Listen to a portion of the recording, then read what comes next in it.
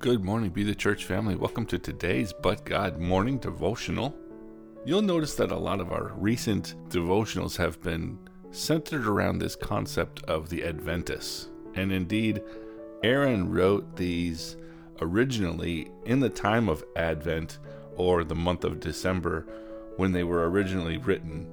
But I want you to think about as you listen to these, despite the fact that they're out of season per se relative to the Christmas season, we are still in a time of Adventists as we're waiting for his second coming, and that we can all have a lot of deep discussions around potential end times and how close that might be or how far off that might be. But regardless of how near or far his second coming might be, we are always encouraged, even by Jesus, to constantly be waiting and watching and thinking about and preparing for his next Adventus. So all of these concepts still apply deeply year-round and always will. Today we're going to jump into a few different passages in the New Testament that refer to the angels appearing to people before Christ's birth. We're going to start in we're going to start in Luke chapter 1, verse 13. But the angel said to him, "Do not be afraid, Zechariah, for your prayer has been heard, and your wife Elizabeth will bear you a son, and you shall name him John." Jumping over to Matthew chapter 1, verses 20 and 21. Behold, an angel of the Lord appeared to him in a dream, saying, "Joseph, son of David, do not be afraid to take Mary as your wife, for the child who has been conceived in her is of the Holy Spirit. She will give birth to a son, and you shall name him Jesus, for he will save his people from their sins." Back in Luke chapter 1, verses 28 through 30. "Greetings, favored one. The Lord is with you." But she was very perplexed at this statement, and was pondering what kind of greeting this was. And the angel said to her, "Do not be afraid, Mary, for you have found favor with God."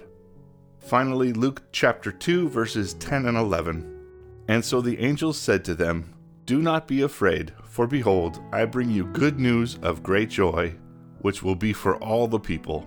For today in the city of David there has been born for you a Savior, who is Christ the Lord.'"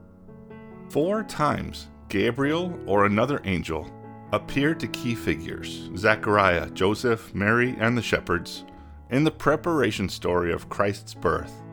Each time, one of the first things the angel appearing says is, "Do not be afraid." Why is an angel of the Lord, who brings the greatest news ever, that the Messiah is to be born, why would they need to tell those they appear to not to be afraid? For most people, having an angel appear to them can be a little disconcerting. Each of the "don't be afraid" statements meant different things. For Zechariah, nobody but him was supposed to be in the Holy of Holies area at the altar burning incense, and the angel was telling him to stay and listen.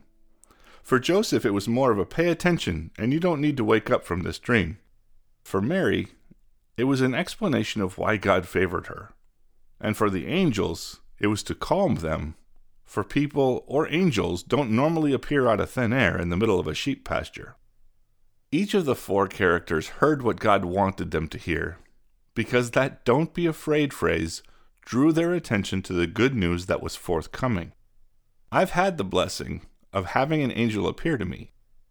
Now, he did not say "don't be afraid" when he greeted me. He was certainly unconventional, and was not what one would picture as an angel. Nonetheless, he was what I needed at that time, and he spoke to me in a way that I needed to hear in order to help me make a decision to follow Christ. Now, here is the great and awesome way God works. Jesus is the Prince of Peace, the great protector. Yesterday we read Peter's words where he explained that we are protected by the power of God through faith for a salvation ready to be revealed in the last time. Jesus would tell us multiple times in his sermons to not be afraid, to not worry. Quote, "For this reason I say to you, do not be worried about your life as to what you will eat or what you will drink, nor your body as to what you will put on.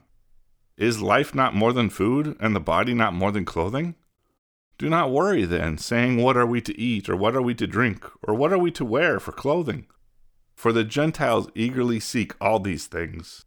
For your heavenly Father knows that you need all these things. But seek first his kingdom and his righteousness, and all these things will be provided to you. This is going back again to Matthew 6, verse 25 and 31 through 33.